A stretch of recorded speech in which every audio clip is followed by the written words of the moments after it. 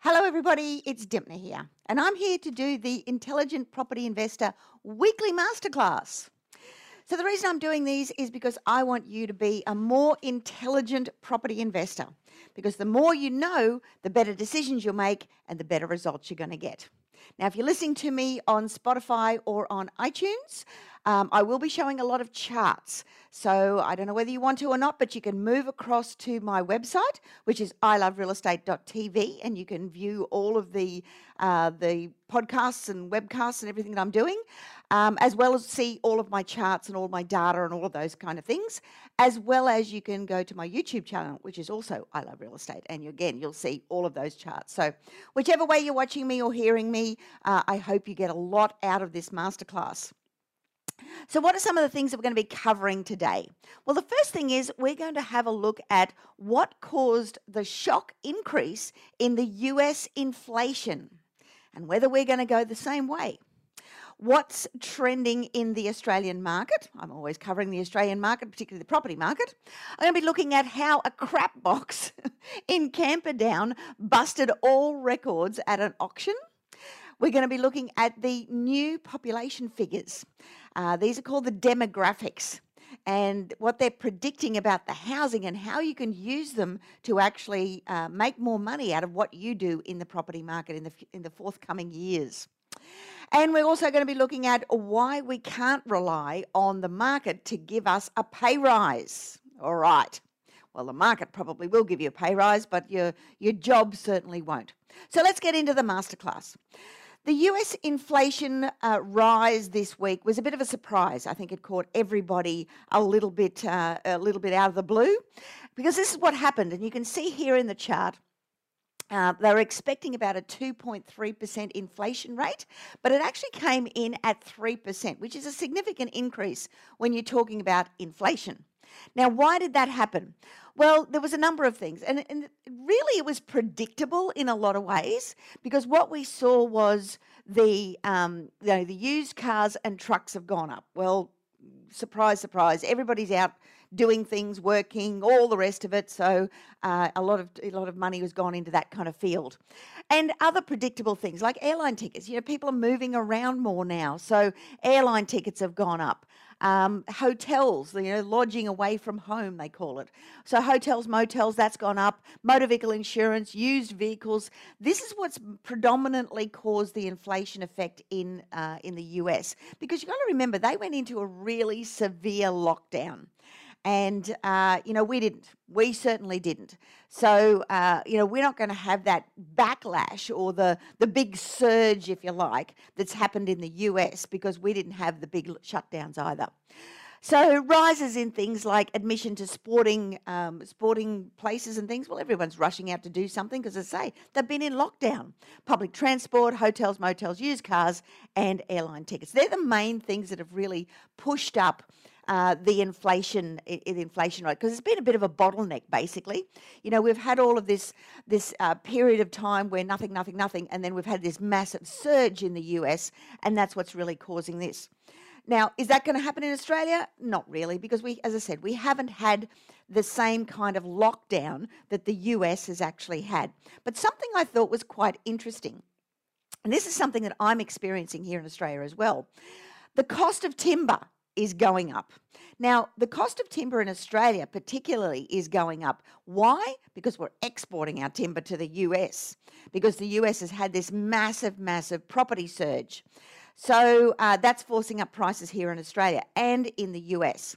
And this was a really interesting analogy that I looked at. And $50,000, I'm talking US now, $50,000 US of timber previously, prior to COVID, would have made 10 and a bit houses. Now, with the cost of timber now, $50,000 worth of timber will do 2 and about 3/4 of a house.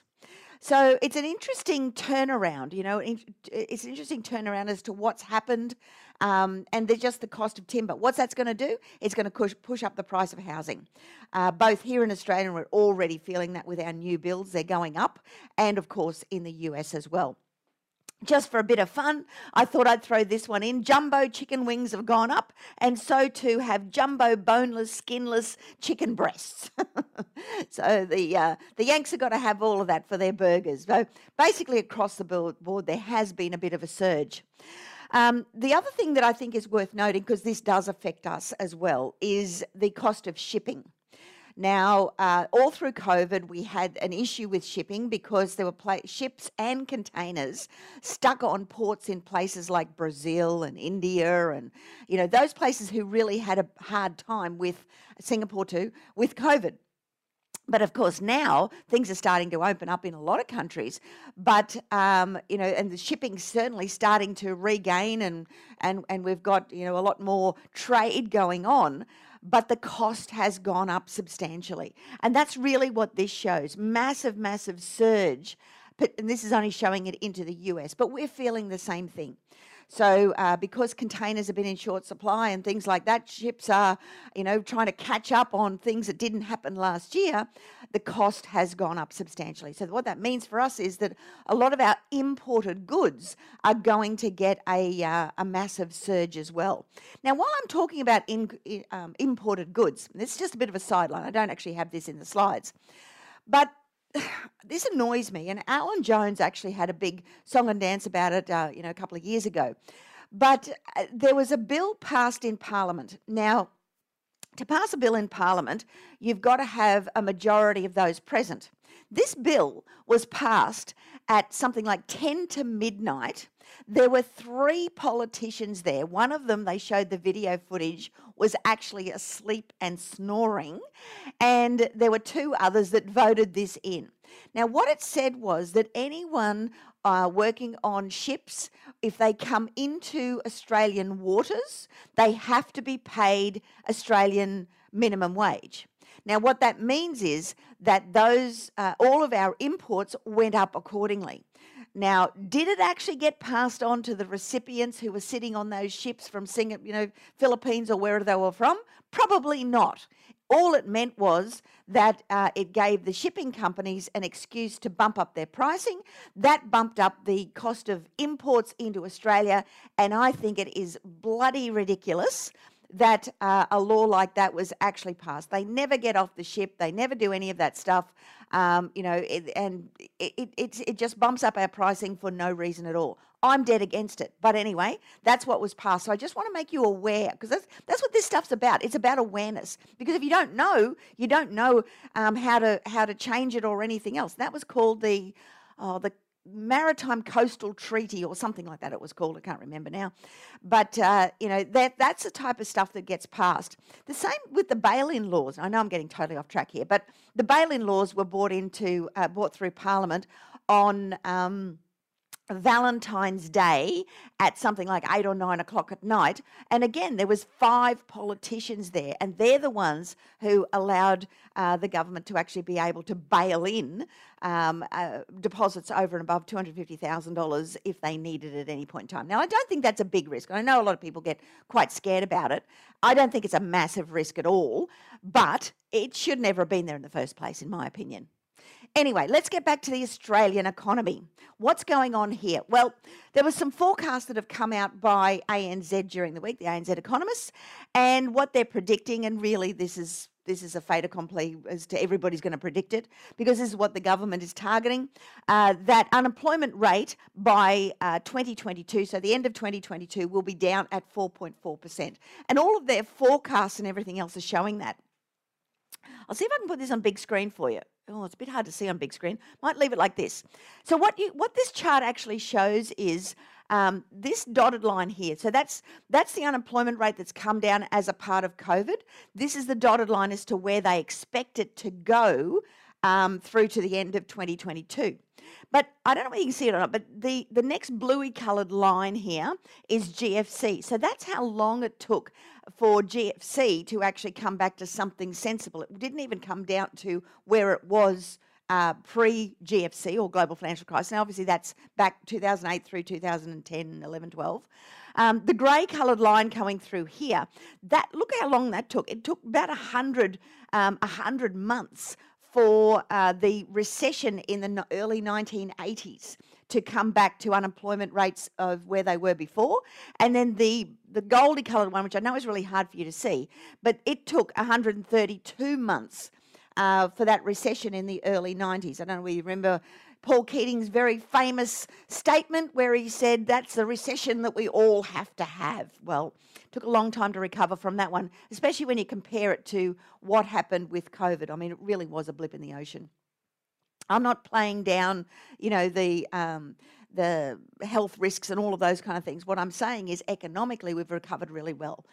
And that's not saying we couldn't have a second wave or a third wave or whatever else it might be. But what it means right now is consumer confidence is up. And whenever you have consumer confidence up, people start spending. When people start spending, what we have is we have confidence back in the business sector. And that business confidence is going to be very, very important when we start, employing jobs and putting capital into in new machinery and industry and things like that. So this is all good news for Australia, and it really shows, we're well and truly back into a great positive spin. We started to come back with the previous budget. This budget has really pushed us up there again. Now, I want to talk about something in the property market that annoys me immensely. And that is Victoria. I am so, so sorry for you right now. Anyone living in Victoria right now, you've just, you went through massive lockdowns last year. Your whole industries and everything have been hammered. A lot of people lost their jobs. The hospitality industry is hammered. The city centre's been hammered. And now your stupid state government has hammered you again. And this is going to be hard to recover from, because during the week, the Victorian state government came out with their new announcements. Just have a look at this, Victoria. And as I say, I'm really sorry for you. I mean, you've already had the highest land tax and stamp duty rates in the country, and your government has taken it upon themselves to increase them even more. So a 19% increase in land tax on properties valued between 1.8 and 3 million, with a rate increase of from 1.3 to 1.55. A 13% increase in land tax on properties valued over more than 3 million, with the rate increasing from 2.25 to 2.55. An 18.2% increase in stamp duty on properties valued above 2 million, with the value up to 2 million to be taxed at the current rate. Now, get this, a new windfall gain tax, which would apply from the 1st of July 2022 with 50% of the value of the uplift as a result of rezoning. This is going to add enormous amount of undue pressure to the any kind of development in Victoria. Now, you're already undersupplied. You're oversupplied in units, but you are undersupplied in housing, and this is going to be horrible. And this is what I think of the Victorian government like right now. It looks like a bloody shark. So the Victorian government's attack, and that's what it is, on property owners with stamp duty and land tax increases will hurt self-funded retirees and worsen the housing affordability. Victorian mum and dad investors will be hit with double-digit percentage increases in land tax and stamp duty, and a new tax on property investment and development. Continuing on, current investors probably won't leave Victoria because the capital gains tax will be too expensive, so they can't afford to leave. They're just going to have to bear all this extra cost. But it is likely to turn new investors away from buying in Victoria, myself being one of them. The end result will mean higher rents and better returns for those who stay in the market, but their entry cost and holding cost will be a lot higher. I thought the Victorian government wanted to save jobs in Victoria, yet these changes will do the reverse. The property industry is the biggest employer in Australia. It employs more people than the mining and the manufacturing industries combined. The property industry employs about 25% of Victorians and relies on development, construction, and new house projects to maintain that level of employment. This is an absolute slap in the face, and it will have a massive impact on Victoria as a whole, but the economy of Victoria, the unemployment rate in Victoria.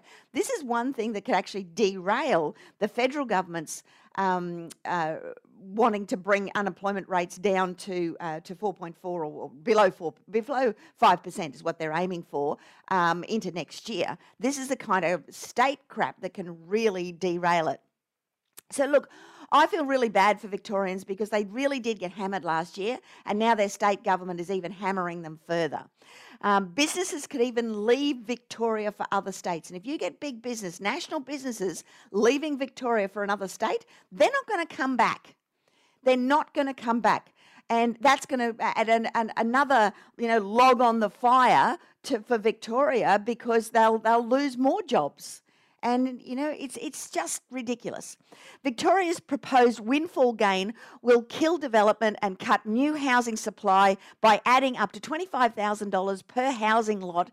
And even in areas such as regional areas and things like that, where affordability is it's most needed.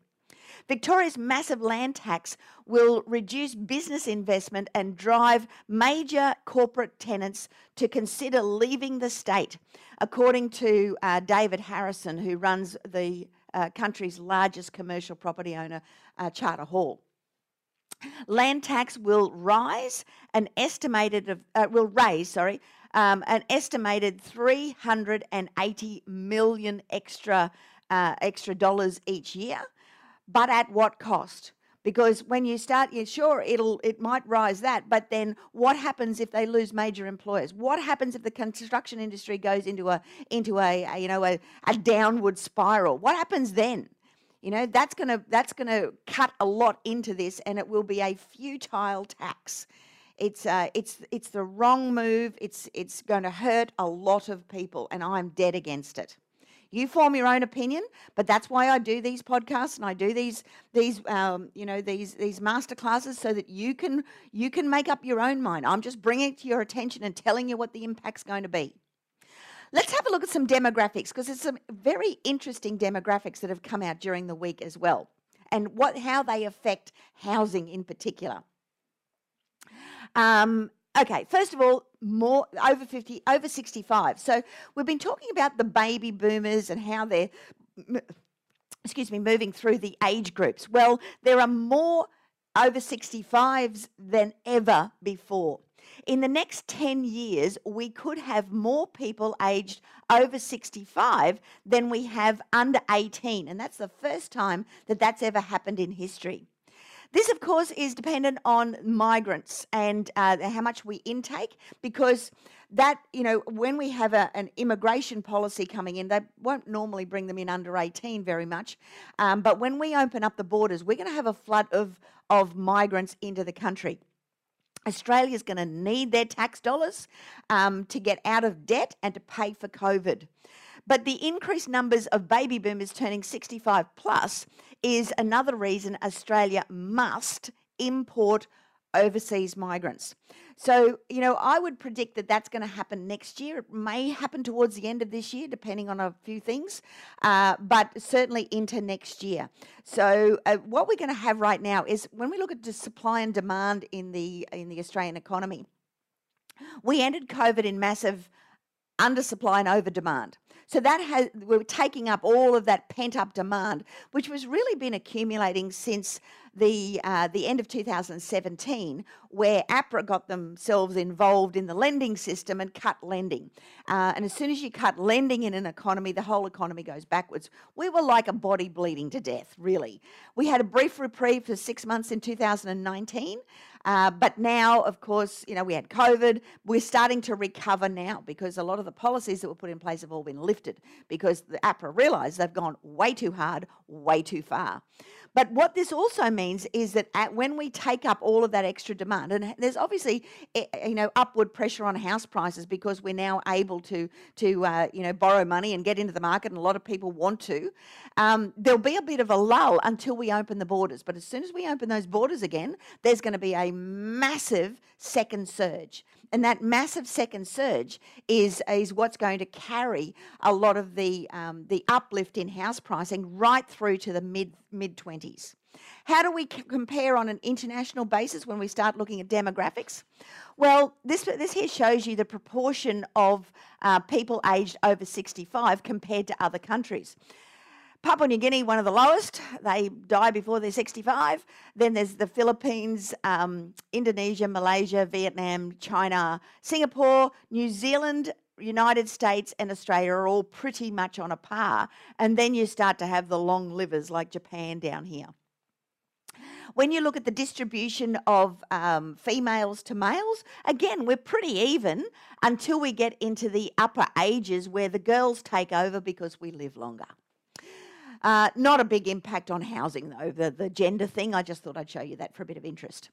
So let's have a look at the statistics now.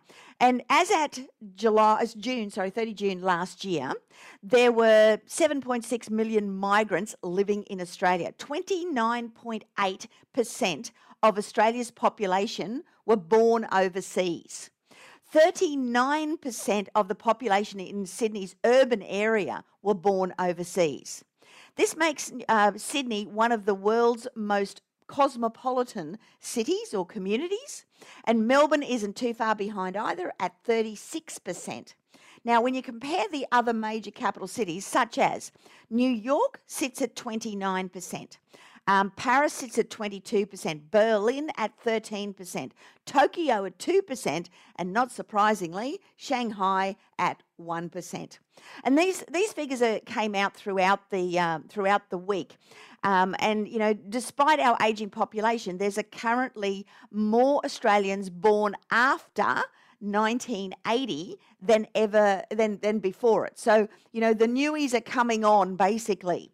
This means that the Gen Ys, now Gen Ys are people born between 1980 through to 1984, the Gen Zs, which are those born between 1985 and 2009, and the Gen Alphas, who were born after 2010, they're not very old at the moment, comprise more than half of the Australian population. So we've got a big bubble at the bottom coming up, which is a good thing.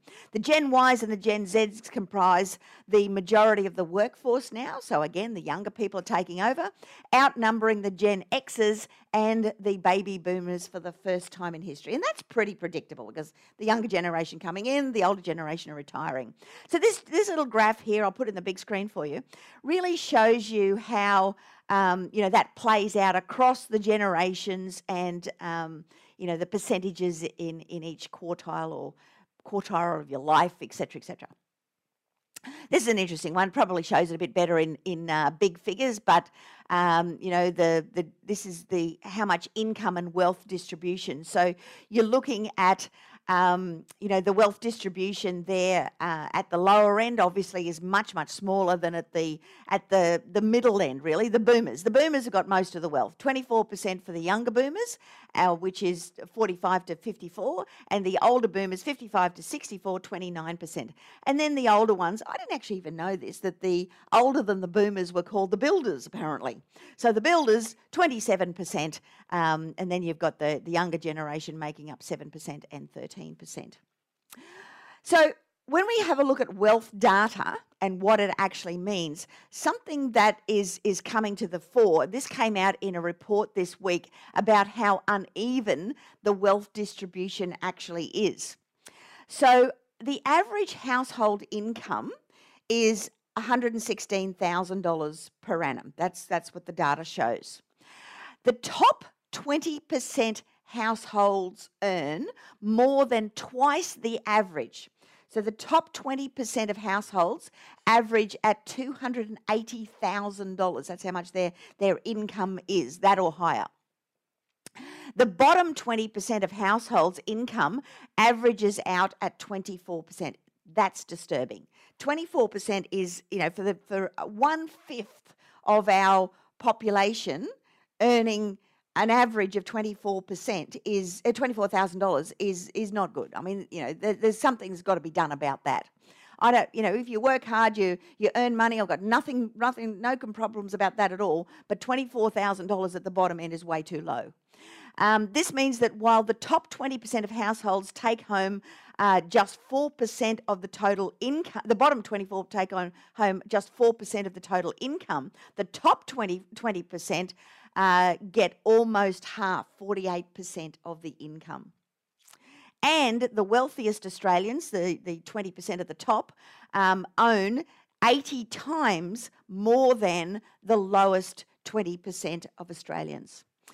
So we're starting to see this big divergence between those who have and those who have not. And this is not an uncommon phenomenon. This happens all the time.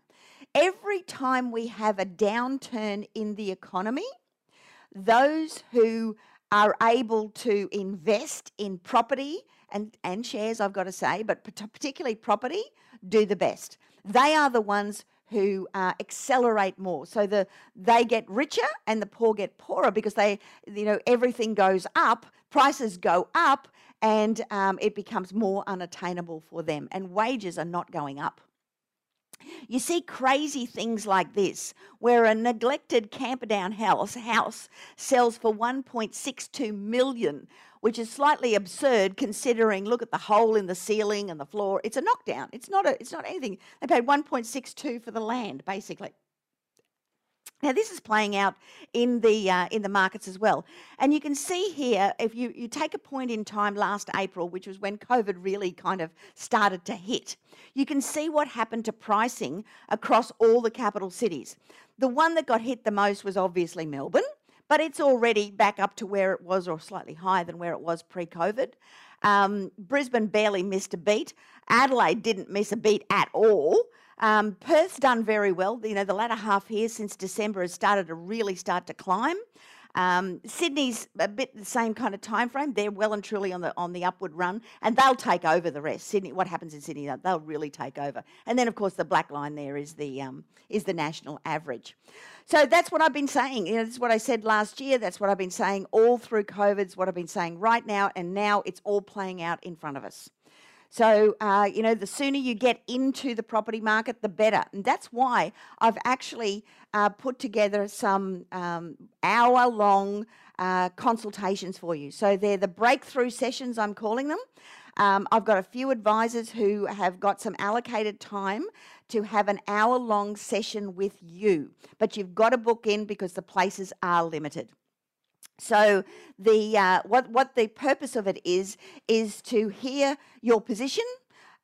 We want to know what your goals are, and then we'll talk to you about how we can help you achieve those goals. Now, they're called breakthrough sessions because you'll get a lot of value out of having one of those sessions and having the opportunity to join us in I Love Real Estate and everything that it means to be able to move ahead. Now, we don't sell properties, but we'll certainly help you achieve significant wealth in the property market. That's what we do. So when we look at clearance rates, now clearance rates are when a property is listed for auction and then sells within 14 days. Now we've had significant rises basically in auctions, and it's going to bob around a bit, but basically the auction clearance rates are very, very good. I think something that's pretty important at the moment, and you can have a look at these auction clearance rates. This is what they were last year. Sydney was at this time last year, 66.9% of houses sold at auction. This year in May, we're looking at 81.6%. Melbourne last year, 57.3% sold at auction.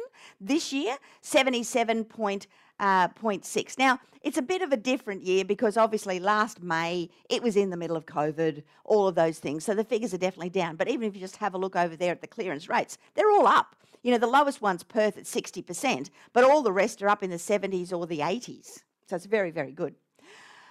First home buyers are back with a vengeance, and a lot of them are being helped out by mum and dad. I don't know how they got these figures, but they show here how a lot of the younger people getting into their properties have been helped out by their parents. Using equity in their homes to get their kids into housing. Now, I think there's a little bit of a better way to do that, I might add, by doing joint ventures with them and those sort of things, because it teaches them to do a deal rather than just buy a house. So there's a bit of learning there that needs to go on, both for parent and for child, I feel. But that's the average contribution of how much they're actually putting in, and at the moment it's running in at around about $90,000 they're contributing to kids for a deposit. This is an interesting chart, because what it shows is a prediction out to 2026 of what percentage of households are owned outright. Now, if you look at the owned outright, it is owned and fully paid up is the black line. So we're sitting, where are we now? We're about here at the moment. So most of the population that own a home do have a mortgage on it, and that's expected to decline. Now, that's probably as a result of the ageing population and the fact that the older ones are dying off, basically, and going into the next generation. Those that are renting, though, this is the important one. Show there how there's going to be a big surge in renters. The owner-occupier who has a mortgage is kind of bobbing around there, but those who are renting, you can see, is going to increase, and that's due to affordability.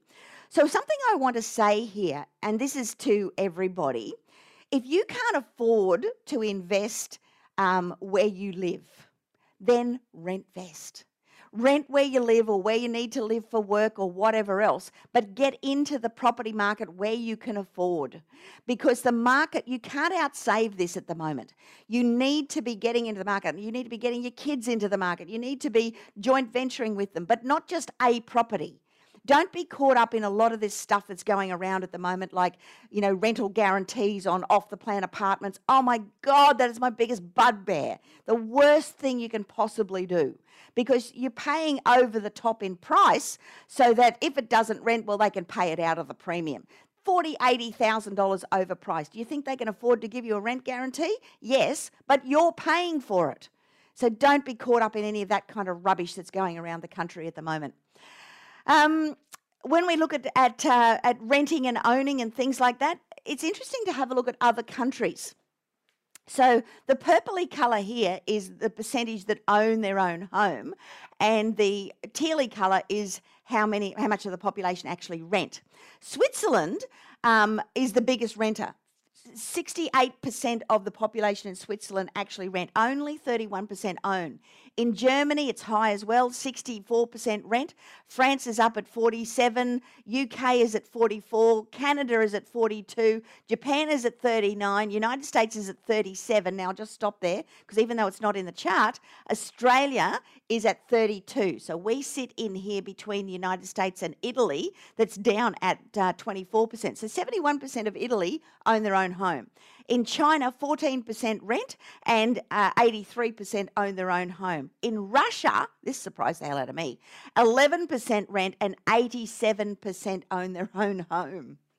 So look, I say all these things, the demographics, and they're important, but I think you also need to keep in mind when I start talking about house prices increasing, we are still the most affordable we have been in 4 decades. It was early 1980s when we have been this affordable. And the reason for that is the fact of, interest rates being so low, so our cost of mortgage is so low, our wages where they're at now, and the house prices. So it's kind of this three-way equation as to whether something is affordable or not. Back in the 80s, when I left university, I got good grades, I got top grades. I went into Coopers and Lybrand, one of the big chartered accounting firms at the time. My salary was $15,000, and that was a great salary back then. 15 grand I was paid. Now, of course, when I first bought my first property, I couldn't afford one in Sydney where I was living at the time. I bought one in Brisbane for $54,000. So you can see the kind of the proportion, but at the same time, I was paying 17.5% interest. So that's the kind of dynamics that we had back then. And they've chopped and changed up and down or whatever. But this chart really shows you that we have not been this affordable as than we have in the last 4 decades. It was early 80s when we were this affordable last time. So you really need to take that into account. You also need to take into account that we are the wealthiest we've ever been. This chart shows proportionate to our size per capita, etc. This is the wealthiest we have ever been. And that last surge that you see there is the savings that went on through COVID, that surge there, and also the paying down of debt, because that money was not just saved because they weren't buying, I don't know, handbags and coffees and whatever, cars or whatever else, I don't know what else you're buying, but the money was actually going into paying down debt. Now, a bit of a truth bomb for the week. The truth bomb for the week is that we are going to have zero wage growth for a considerable amount of time. In the last budget that happened a week or so ago, this was a chart that was hidden in amongst the pages and pages of the budget, this thick. Now, I pull this chart out because I want to show you something. This part of it here, so ignore the rest of it, this part here shows that the prediction of CPI, so this is our inflation rate, this is what they're predicting inflation to be over the coming years. This next line is what they're predicting the wage increase to be. So this is the wage price index and what they're expected to be.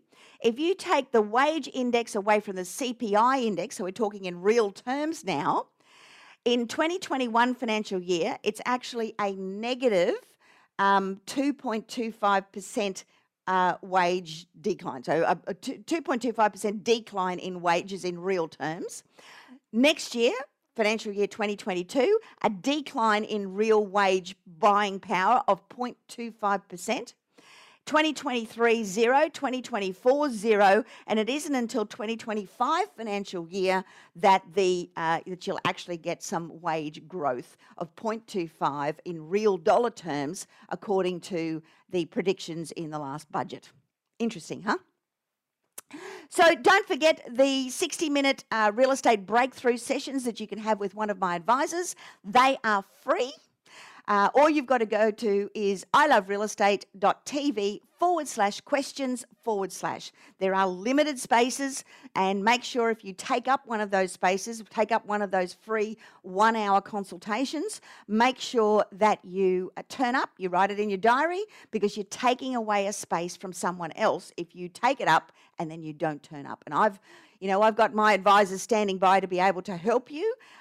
So treat it with respect. Make sure you turn up on time. So it's iloverealestate.tv/questions/, and you can have a free 60-minute breakthrough session with one of my advisors. So that's it for me this week. That is my Intelligent Property Investor Masterclass of the week. I hope you are more intelligent as a result of the masterclass today, and you enjoyed it. And I will be back again next week to give you another masterclass, intelligent masterclass, on what's happening in the week. See you then, guys. Bye now.